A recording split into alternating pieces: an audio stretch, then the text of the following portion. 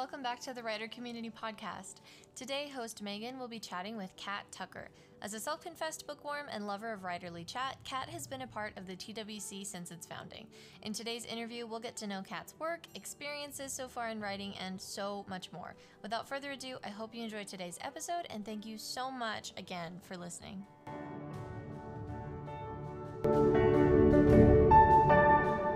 It's great to have you here, Kat. Without further ado, let's get started.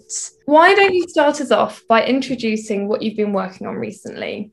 My main project at the moment is a witchy steampunk novel, which doesn't have a title because I'm terrible at finding titles for my work. But it is in its first draft stage. I just finished Act 1. So it's coming along at a fair pace. It has reluctant heroines, vengeful princes, and fluffy black cats. And it's basically everything I love in a book into a novel. So yeah, I'm really enjoying doing that at the moment. As you mentioned as well, I've working on have just finished work on an epic fantasy called Winter's Fire, which was 5 years in the making. And that is a lot more sprawling and is actually part of a planned trilogy. And I've been lucky to read both of those while I'm reading Merla as you've been going. And I can say without a doubt, it's as fantastic as Kat says it is. Especially love the fluffy black cat because I love cats so much. So where did your inspiration come for Winter's Fire and for Merla? I always hate this question. I am such a pantser by my very nature, just not in writing. So actually nailing down a soul moment of inspiration is really, really difficult for me. With Winter's Fire especially, it just came in bits and pieces it must have been over about a decade. For example, the magical artifact, the amulet, that's at the center of the whole story, that is based on a necklace that I bought when I was 15. Oh, nice. And that was rolling around in my head. I mean, I started writing when I was 25, 26. So it was in there for a good decade. And the characters sort of just came in bits and pieces on runs or just when I was just walking down the street. And it all sort of just came together. I never set out to write Winter's Fire. So it was just kind of like an amalgamation of scenes that linked together when I first started writing it. So it was quite hard to nail down. Merla's a little bit easier because I've kind of got into a rhythm of writing and a rhythm of recording story ideas and things. I think the first little bit of inspiration for Merla was when I was on holiday in the Scottish Highlands. I get a lot of inspiration from nature, and we were in this bothy and I was working on Winter's Fire at the time, and a bothy is basically a shepherd's hut. It has no running water, no electricity. So I was just sitting there wrapped up in loads of jumpers with a fire and kind of just looking out over this mist-strewn landscape. And it was just, I need to, just felt that super Celtic vibes coming in. And it was, so that was kind of the first thing. Merla was actually based off of a woman I saw on the tube on the London Underground. I love that. She was just in this full kind of witchy aesthetic, the ripped black skirts and just so dreamy and kind of it was amazing. And she just had these masses of red curls, and I was like, I am writing you are in a novel. You should have tried to get a photo. Yeah, it's just I wish I had, but I didn't have the wherewithal. I was just I need to write you. So that's kind of where her look came from. And then the other bits and pieces, they just sort of came to me. I knew when my dad was diagnosed with Alzheimer's that I wanted to write that into a story somehow. I have 2 black cats, so they found their way into it. And I think it's just been an amalgamation of little ideas and little bits of inspiration that have come to me over the course of the last 2 years. Joss was actually a character in Winter's Fire that got cut and repurposed. Oh. Because I couldn't let go of him entirely. I love that. And I can definitely see Neo and Nell in Merla. Just the way that he moves and the things he does. I can just imagine your cats Neo and Nell doing that as well. Yeah, I do a lot of character study, that's for sure. Yeah. Have you done anything differently with Merla that maybe you didn't do or did do with Winter's Fire? I mean, what didn't I do differently? I think is probably an easier question to answer. I think, as I said, like with Winter's Fire, I didn't set out to write a novel. I was in the closet with my writing, for sure. I didn't tell anyone I was writing. I didn't know any writing craft. I think I was still kind of holding on to that myth that like writers can just write, and there's no novelist like studies the craft. And so I was just writing for the sheer hell of it. I've always written, it's kind of a compulsive thing. So I sort of just wrote. And I always see Winter's Fire as kind of my learning novel of how I wrote, like learned to become a writer. And obviously I'm still learning, but like Winter's Fire was definitely a massive step up from that first draft to the 8th draft. So with Merla, the one big change that I have is the fact that my mentality now is I want to become a full-time novelist. So that has kind of changed the way that I have started the project. And I knew from the get-go, because of that, I needed to be more prolific. I can't write a novel every 5 years because I'm not George R.R. Martin. I need to like start churning out some work. So I was like, I'm going to have to give up my pantser ways. So I did try and plot Merla using story beats. It didn't really work for me. Yeah. I think it was just too much plotting. It stifled me a lot. I think I wrote about 1,000 words of the project and then gave up on it. And I think it was just that I couldn't find the heart of the novel. And it took me a while to kind of work out a process that would get me to a point where I'm kind of blinkered in the fact that I have a road, but also have some creativity coming into it. So I think that the one big difference has been actually having a process and starting out to, I am writing a novel and this is how it's going to end. And I think that's probably the biggest difference. And that obviously has affected everything that I have done around the project. The two couldn't be any different. And I think you've hit on a good thing there, actually, an interesting point that obviously not everyone's process works for everyone. And when I first started writing, I also found the beats really useful. But since I've done more writing, you got me started on Story Genius. So I'm reading that at the moment, which is another really good book to help you kind of plot out your novel. And the beats is really good for like that external plot, that surface story, but then to go deeper and get the heart of the story, things like Story Genius and the emotional craft of fiction are really, really useful.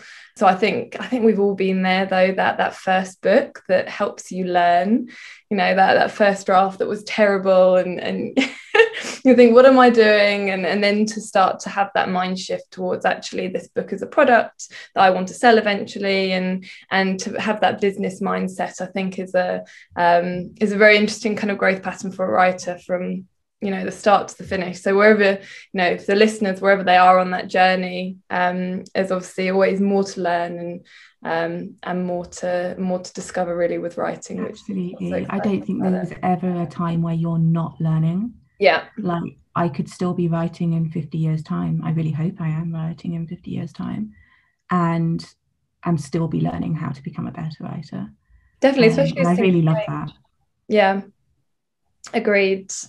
And which do you prefer? Do you prefer plot-driven stories or character-driven stories? And which are yours?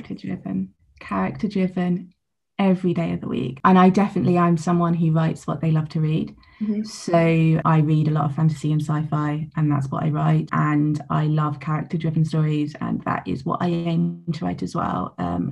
I think without a character arc, it's hard to get a story in there. I love to see characters change. I love to see how their relationships with others change them, and how they kind of grow and learn important things about themselves and the world around them. I just think that's amazing. And I think it helps us learn as well. Like it's a great learning tool for kind of learning more about yourself or others around you. So I'm 100% on the character side. I am with you on that. I love character-driven stories as well, and I think you're right. It's a learning process about the humanity of everything, isn't it? It's like learning how to be in different situations, learning more about yourself. And again, Story Genius, emotional craft fiction, they delve into that. That's how you relate to the story and the characters, and you think, would I act differently? What would I do in that situation? And I just think that's why character-driven stories are so powerful over plot-driven stories. I feel like plot-driven stories were a little bit more prevalent in the past, and I think there's a big shift in the industry towards character-driven stories now, which I think is definitely for the best. Don't get me wrong, I think plot is really important. Like, I am not a fan of character-driven stories where it is literally an internal. Like, I like to have some external kind of stakes at, a battle or at least a fight. But I think like, if the character stories that are not there, then it doesn't work for me. Yeah, definitely. I think a really good example of that was Christopher Paolini's In a Sea of Stars, whichever one it was. It was a fantastic world. The plot was great. The character, the main character, fell so flat, and she didn't have an arc. She didn't really grow. And that for me just showed how no matter how good the story is, how good the plot is, if the character isn't a big part of that plot, and if they aren't growing and they're just reacting to things that happen, you will have a book that can fall quite flat. Absolutely. I found the same with a book that's actually really popular, Mistborn, by Brandon Sanderson. Really, really popular, especially for epic fantasy readers. And again, like, the magic system and the world was unbelievable. But for me, like, the characters just didn't feel real. And I felt like they did have arcs, but they didn't feel, it felt like it had been shoehorned in a bit. They felt a bit flat, like it was kind of like the plot had obviously come first, and a lot of people do enjoy that. Like, obviously Mistborn is so popular and so loved, so I was quite surprised when I didn't fall in love with it myself, because a lot of the recommendations came from people that we share a real love of those kind of books. But again, that was, for me, it's exactly the same realization of, like, if the character arc's not there and not real, then it doesn't engage me. I wonder if it's being a writer as well. Like, I've become a lot more aware about character arcs and the growth of characters that I wasn't aware of before. So I think it becomes a lot more prevalent when you know about it. Like, you might read a book and think, oh, that just didn't hit, like, it just wasn't right, but now we know, oh, that was because there was no character arc and all of that. So I wonder if that's maybe what has influenced us now. We've learned so much about the craft. You might be right there as well. I think it's quite hard to, like, switch off your writer brain when you're reading. I always know that I've read a really good book when I've not, like, my writer brain hasn't gone like, oh, not sure about that. Yes, yeah. When you start thinking, like, why can't I I'm so used to beta reading and critiquing other people's work now that I'll be reading, like, a traditionally published book, and I'm thinking, why can't I just write to the author and say, why didn't you do this, and why don't you try this out? I'm so used to being able to do that now. It's a problem.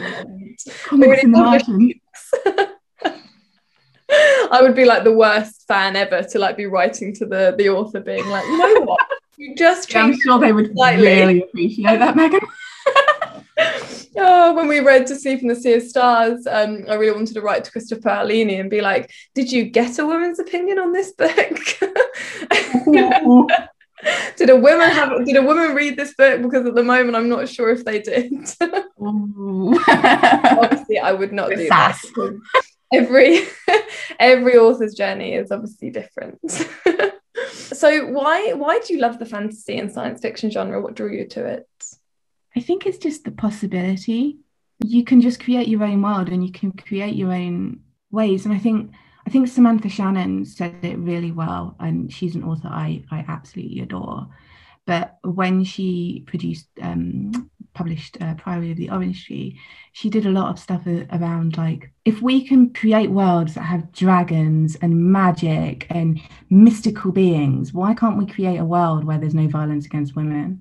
And I thought, like, that is why I love the fantasy genre, because you can create worlds and explore themes that just don't, for one reason or another, don't exist in this world. And you know, the world that she creates in Priory of the Orange Tree is incredibly like very open to same-sex marriages and all this, and it's still set in a very kind of like traditional epic fantasy world, in the fact that it's all very courtly and there's magic and all this kind of thing, but you know, turns myths on its head. And I think that's why I love it so much, is that you can explore things that you can't in day-to-day contemporary literature. Yeah. I think that's probably the one thing that draws me the most. And also Dragon. The book, actually, that sounds really interesting. It's amazing. It's hefty. It's a very, very big book. So if you like big books, that's great. I love them, but I would definitely read it. I have even the paperback, and I struggle to hold that. Good, because I love buying hardbacks. So that's really good to know. I won't buy the hardback of that. Massive. I mean, the hardback would be beautiful, but it is huge, as epic fantasy gets, and just with a really like refreshing female vibe on it. That's cool. I find that even with fantasy, we are seeing some kind of rules in place as well, which is a shame, because I agree with you, I love fantasy for that reason, but there are certain, like, especially with historical fantasy that has more of that medieval vibe or that courtly vibe, there's still an element of like, well, no, elves should be like this and fairies should be like this, and I really like it when you see fantasy, it has been completely turned on its head, because it's fantasy. We can do whatever we want. We don't have to stick to certain constructs just because it was like that in Lord of the Rings or it was like that in Game of Thrones. We can just throw away the rule book, which I agree with you is why it's so exciting. Absolutely. And I think, like, I saw a quote, I can't remember who it was from, but I think it was a tweet, and someone had complained that their book had potatoes in it, and potatoes didn't exist in medieval Europe.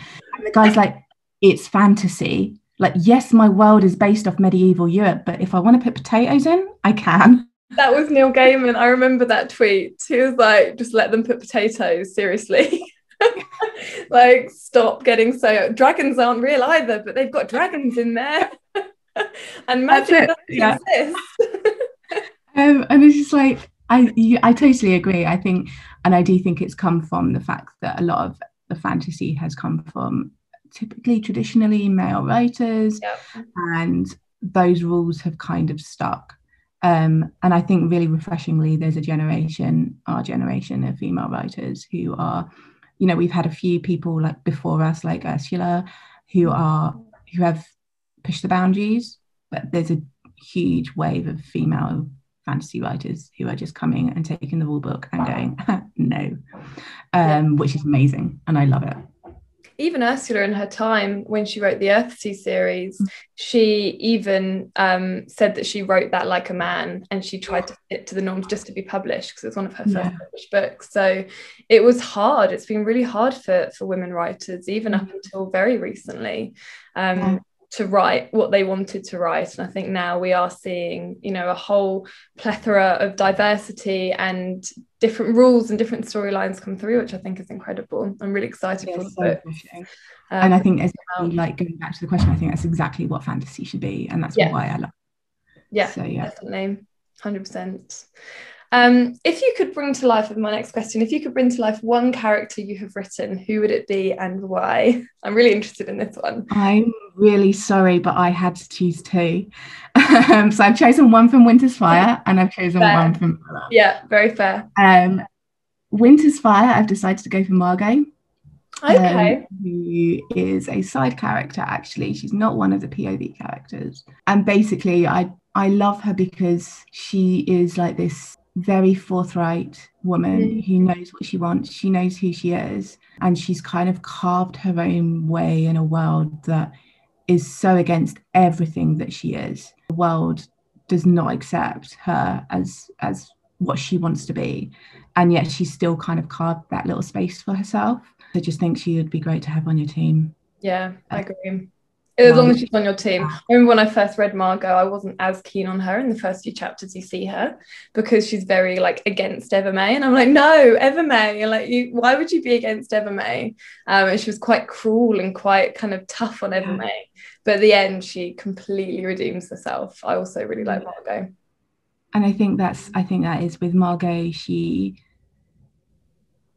I think because she has this hardness in her that has helped her carve that way. She looks down on Evie May, she sees as someone who's been given all the opportunity and all the chances and has not taken them, and has ignored like this intelligence within her to just try and fit in and try and have an easy life in court, whereas Margot has taken the hard road. And I think, I just really loved her. And I just really love the way that she plays into Evie May's arc and helps change her. And then in Project Mella, I think my other critique partner, Emily, would probably kill me if I didn't say Joss. So I'm going to say I think Joss. I might kill you if you didn't say Joss as well. Although I wondered whether it might be Paul, because I would quite like to have Paul in my corner if I needed anything, because he's pretty cool as well. He's pretty cool. He is pretty cool, but like he just speaks in riddles all the time. And I already have 2 cats. I don't need another one bringing in mice. No, Joss is, I think mainly I would bring him to life just to give him a slap. Just to slap him and go, okay, back in the pages. Because at the end of the day, let's face it, he's a prick. Like a lovable one, but in the best way possible, though. Yeah. Like a lovable break. He's the vengeful prince, and he's quite selfish. And just needs someone to be like, mate, sort your stuff out, like get on it.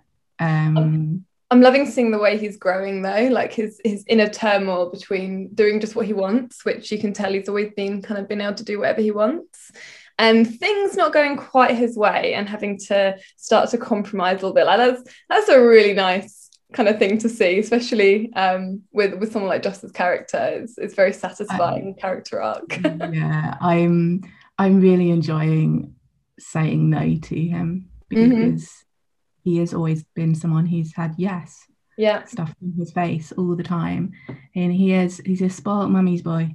Yeah, and the fact he doesn't like Paul, that's a big hates the cat. Big black mark against him. I know. So I would bring to life Joss and give him a round telling off. And so what does your writing process look like? How do you balance, obviously you work as well, how do you balance writing and work? I'm fast coming around to the belief that balance is just a myth. I'll have a week where I feel like I have everything sorted and I have my schedule down, and then life will throw another curveball, and it won't be that way again. And instead of I went through a phase about a month ago where I was just getting a bit upset in the fact that like I can't control this and I need to like get a certain amount of words and all this kind of thing, to being like, you know what, like if I want to binge a series on Netflix, that will give me a lot of joy and I'm going to do that. And if it means I write 500 words less the next day, then so be it. Yeah. So long as I don't do that every night, kind of thing. So I am quite privileged in the fact that I only have to work 3 days a week. So that helps a lot with the balancing of work and writing. On my working days, I started to get up.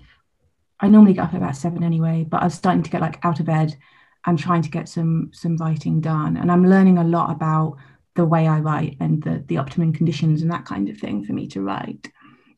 And I have actually stopped writing in the morning before work. I tend to work on other kind of author stuff. So like I might do a bit of plotting. I might do some social media planning. I might write my newsletter, those kind of things on those days. And then if I've got enough mental capacity at the end of the day, which is not often, I'll do a bit of writing after work. But my thing is I'm not very good at writing in sprints. So writing sprints just don't work for me. I'm very much a marathon writer.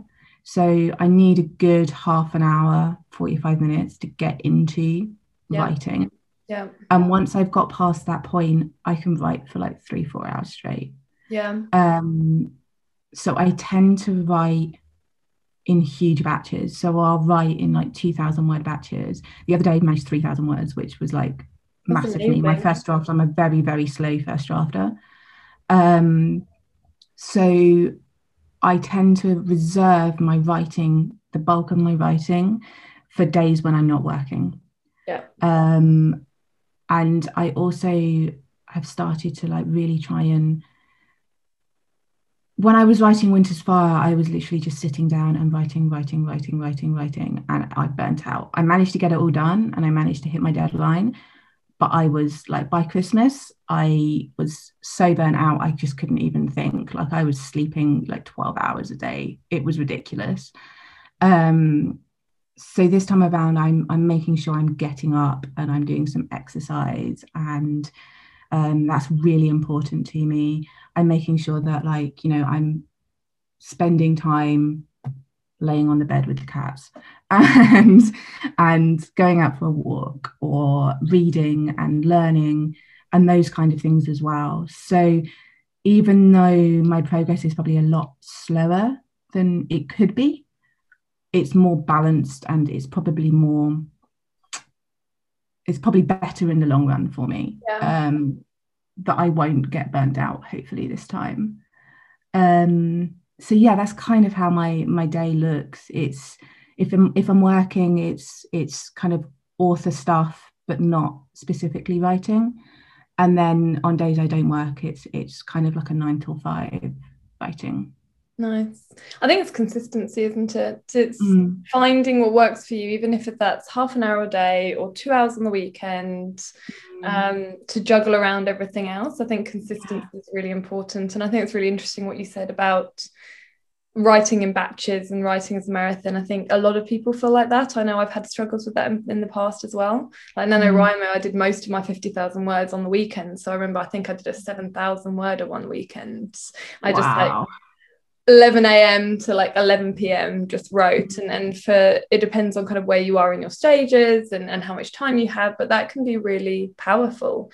So I think for a lot of people, they think, oh, I've got to force myself to get into the sprint mode. You don't. You can do, as you say, what you do, and just write in a batch and just say, I'm going to do 2,000 words this week and just on the Saturday, and that can also really work for people.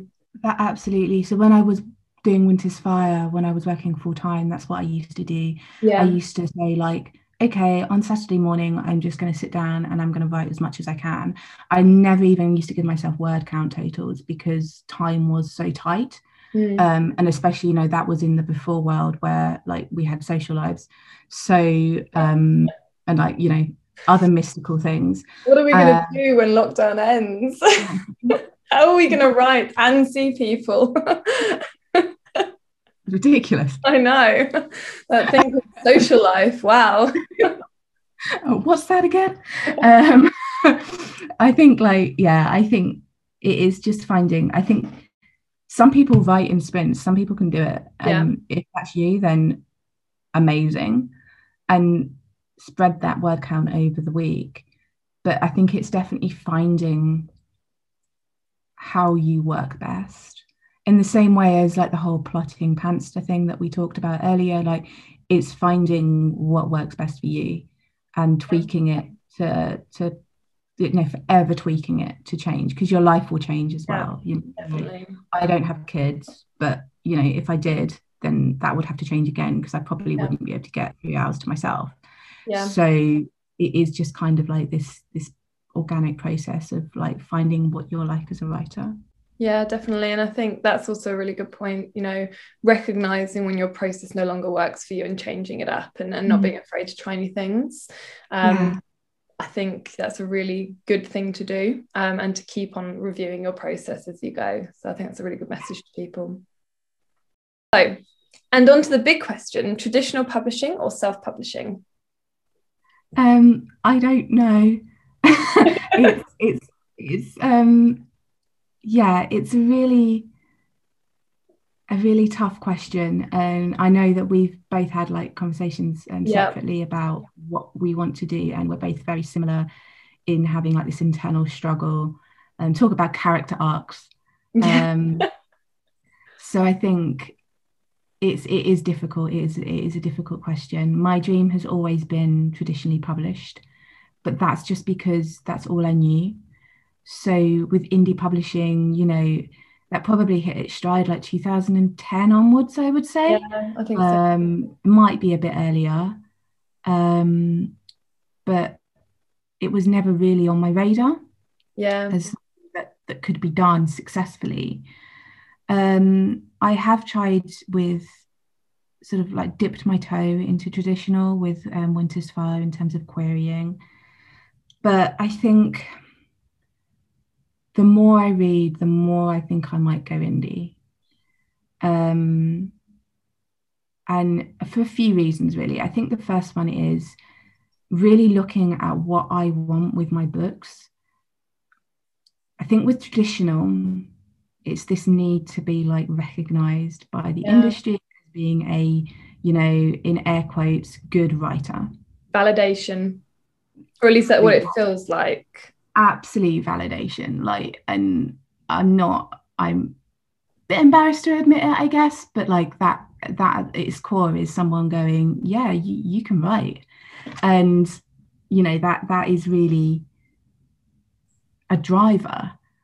But when I really look about why I write and why I want to become a full-time writer, it's because I want people to read my books. And the opinion that I would want of someone saying, I really loved your book and you're a really good writer, is the readers, not the publishers.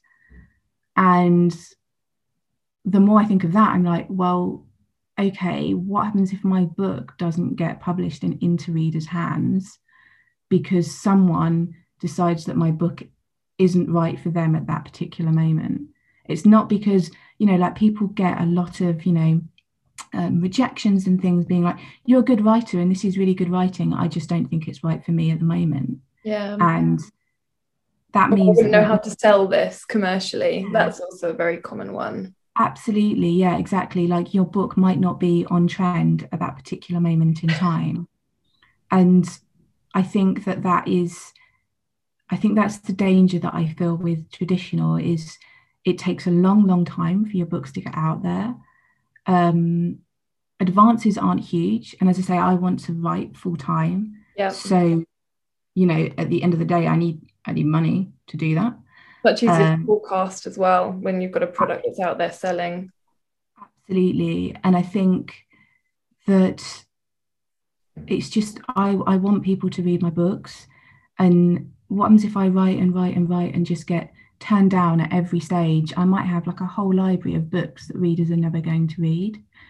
And I'd much rather, you know, like, it's not that I discount traditional, but I think it's more that the fact that I'd like to write books, and if I think they're good enough to be published, to publish them myself, and then maybe down the stage go hybrid and go into traditional that way when I've kind of proven myself as a writer, and someone who's marketable.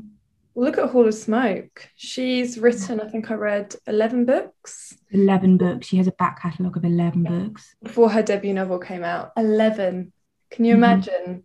I don't know if I do have the patience, but I don't know if I want to have the patience to write 11 books before I can finally be published. I'm sure she must have queried a good amount of those as well. She didn't just write them for the fun of it and then put them away. I'm sure she had to go through the struggles of querying them and getting no's and rejections, and to keep, you know, writing another book just to get traditionally published. I think there's it actually makes me quite angry with the publishing industry sometimes when you see these fantastic books that a publisher just says, this isn't on trend, this isn't sellable. It is sellable because they're selling and people are reading them, people are loving them. And it's almost like the publishing industry has become a gatekeeper for what they think is the trend, not for what could be the trend. And that's absolutely, and I think that it's damaging, not in terms of like good writing not getting out there, but in terms of representation and diversity. You know, I think last year it really kind of put a spotlight on the lack of diversity in the traditional publishing. And I think it is really damaging that you have these gatekeepers who decide what is good and what isn't. And you look at like Jennifer Armentrout, like, you know, she self-published so many books, and they're, you know, and then has gone traditional when she's proven herself almost. I didn't know that. That's really interesting. I didn't know that she'd self-published. I knew that she'd written loads. She's got a whole, I'm pretty sure she's hybrid. That's amazing. That's really interesting, because she has absolutely stormed onto the scene, with Blood and Ash. But this is it. She didn't storm onto the scene. So I think her first book was 2012. That's really interesting. I might be wrong on that, but I'm pretty sure it was 2012. I love stories like that. I think that just shows that there doesn't have to be either or. Like, we always ask this question, I've even done it, either or, which one, traditional or self, but we can do what feels right for the book at the right time.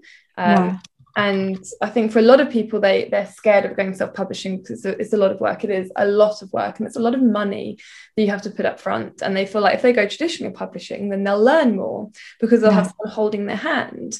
But I think it's actually the other way around. From what I've spoken or what I've heard from other people, is that they've learned so much more self-publishing that gave them so much more confidence, because it was all on them, but it's not all on you. There's a lot of fantastic authors out there that have done it before that you can reach out to, that can help you every step of the way. Like, you really aren't alone if you decide to self-publish.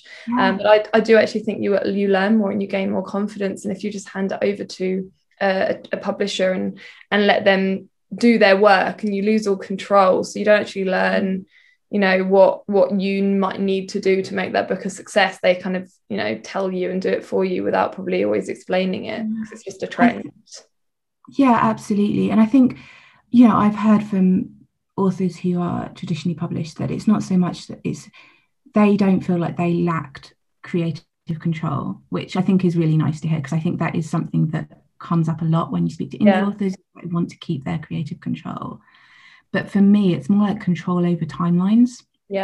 And control over just getting in there, like just being, just getting in through the door and actually having books in readers' hands. I think for me, at the moment, I'm really erring towards indie. And again, Jennifer Armentrout is a good example, because she's written so many wonderful books, and obviously From Blood and Ash has really taken her to kind of that next level. But it is a lot. She's got a lot of fans out there already. She's got a lot of people that already love her books and are going back to read them again and recommending new books to people. And she has a fan base. And as you say, if you wait traditionally publish, we're both in our early 30s. If it takes us 5 years to publish the books that we're working on now, it feels a little bit like it's a long time to wait to just get a book into a reader's hands. It's fine if you're maybe like 20, you maybe got a little bit more time, but you want to start your career as a writer, or as an author, should I say. You're always a writer, but start your career as an author, and start to build up those fans and that following, so that because you'll always be growing. Most people don't get overnight success. It's like on their 4th or 5th book of people reading them, like, wow, look at this author, she's consistently written so many amazing books, I love her, kind of thing. So I completely agree with the timeline issue with traditionally publishing. No, totally. I think that's the one thing that really is pushing me towards indie. I was actually speaking to my mum about this yesterday, and because she was reading like the first chapter of my book. She's been asking me for so many times. I was like, read this chapter. And she was like, what do you think you'll do? And I was like, I'm not sure. She was like, I think you should go self-publish, because I don't think you want to wait 5 years to publish your book. And you're like, you're right, I don't want to wait 5 years to query and wait for the editor to say it's good enough, and then wait for the publishers to actually have a timeline to release it. It just seems kind of heart-wrenching to have to wait all that time for something that you've poured your heart and soul into. Absolutely. I'm completely with you, and especially just having to wait on what is really pure luck of being in the right place at the right time with the right book. That's quite scary. Definitely. And I wish that more traditional authors would talk about self-publishing. I don't know about you, but there's a lot of authors out there, and I won't kind of name any names, but a lot of like big traditional authors that give advice about publishing. And they say, it's all about timing. They give advice on query letters. They give advice on networking, all of that. but you never hear them talk about self-publishing. And I don't know why. Maybe that's because it's a bit of a big competition to the traditionally published world. I don't know. But they never say it's an option, you know, and another option is you could self-publish your book. And I never hear that from them. And I think it's a real shame. Yeah, I think, there is quite a lot of kind of cloak and dagger around traditionally published. Yeah. Like the method and stuff, you know, again, you get all this kind of advice about traditionally publishing, but no one kind of mentions that really it is kind of down. You could write the most amazing novel in the world and just have bad luck. Yeah. Like, and I think it's such a big play. Like, yeah. And, you know, be patient, you know, you have to do this, that and t'other, but really it does just come down to whether your book lands with the right person at the right time, and also having to give up on your story as well. You know, they also say, you know, your first book you write probably won't be the story that gets picked up, so basically advising that after a certain amount of time querying, you'll have to give up on that story and then query another story.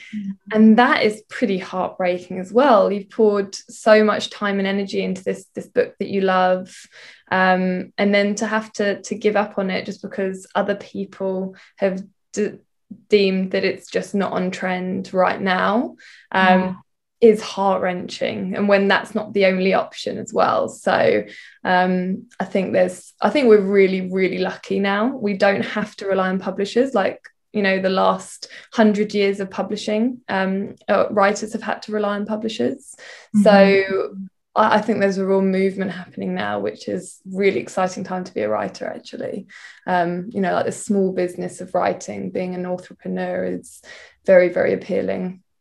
Yeah, absolutely. I do really, I find it quite, appealing is the right word. I think as we're both marketers as well by trade, I think we're not probably as scared by the marketing element, which can be a bit scary for people. I think that does definitely like play into our hands, is the fact that we do it on a day job, so it isn't a scary beast. Okay, last couple of questions. What advice would you give to aspiring authors in our community? I think the first one is perseverance. Don't give up. You will get negative feedback, have moments of doubt. You might get that negative feedback from yourself. Life might get in the way and you might not write for a month or two, or like me, 6. But don't give up. If this is what you want to do, just keep plodding onwards. Like the writer's block, everything will come. But if you just keep pushing, you will get through it. And I think that's been the one thing that's really, really helped me, is just being like, I'll get through this.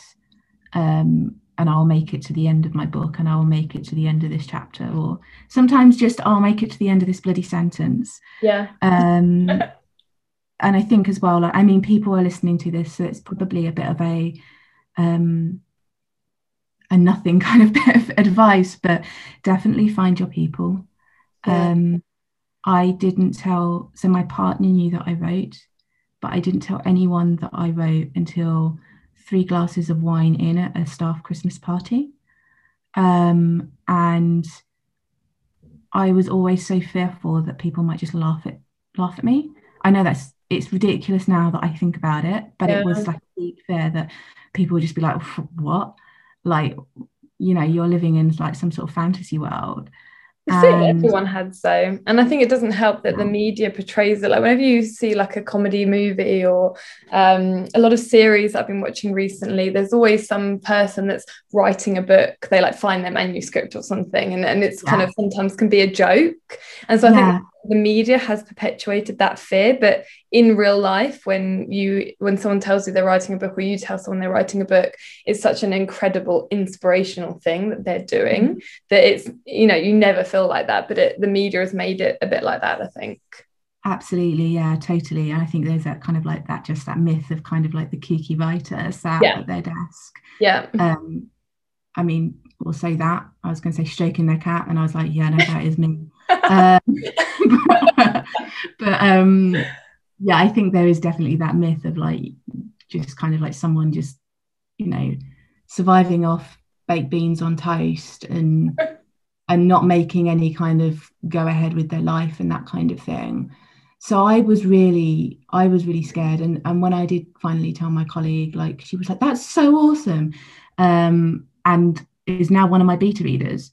So like, that is definitely find your people, and that kind of gave me the confidence to reach out on Twitter, and then I found you guys on Instagram, and then when you like launched the writer community, like, so behind it, because finding like-minded souls just gives you that kind of, I'm not alone in this, and it helps with that perseverance as well, because I can post and say, like, I'm having like the worst day and I'm a terrible writer, and like people will just be like, you're not, and you'll get through this.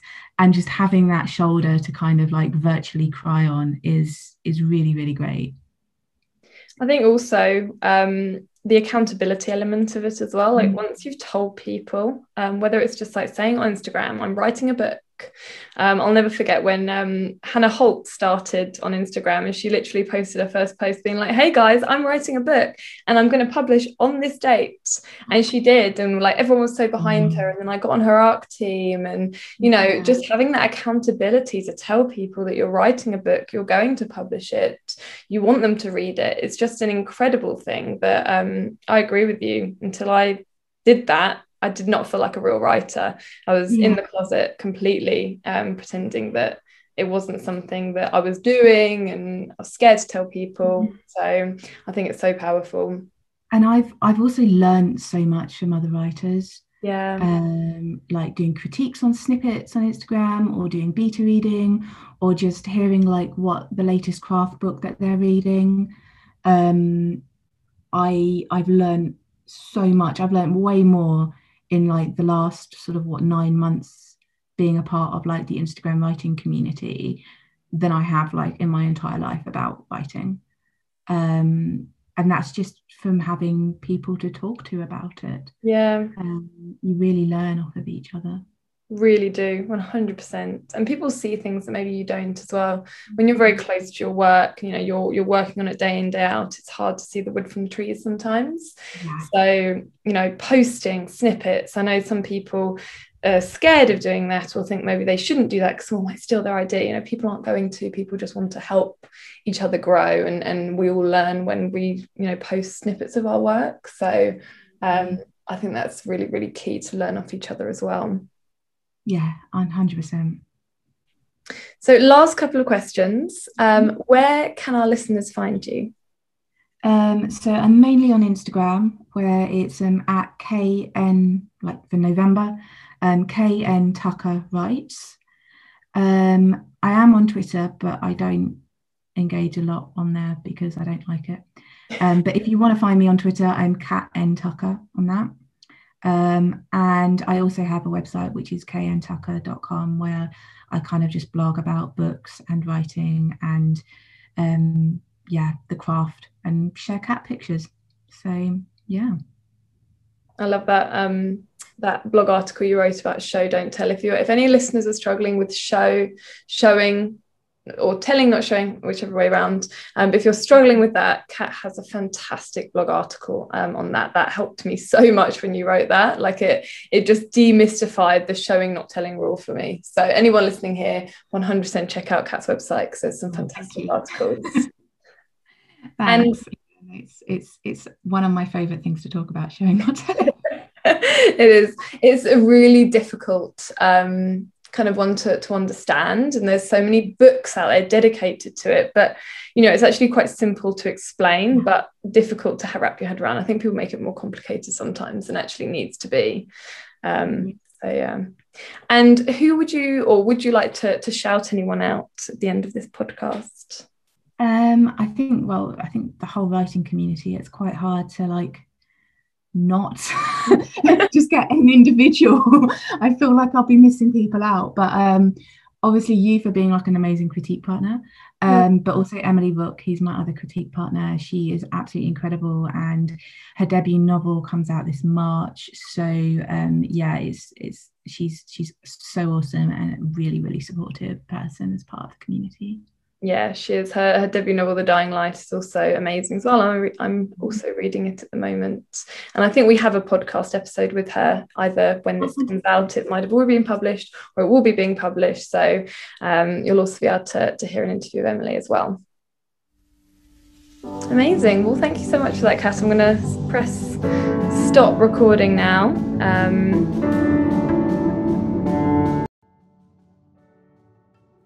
Thank you again for joining us for this episode of the Writer Community Podcast. If you'd like to get involved with the community, you can find us online at thewritercommunity.com or on Instagram at _writer_community for tons of prompts, writerly chat, and lives. Thank you so much for joining us, and I hope to see you next time.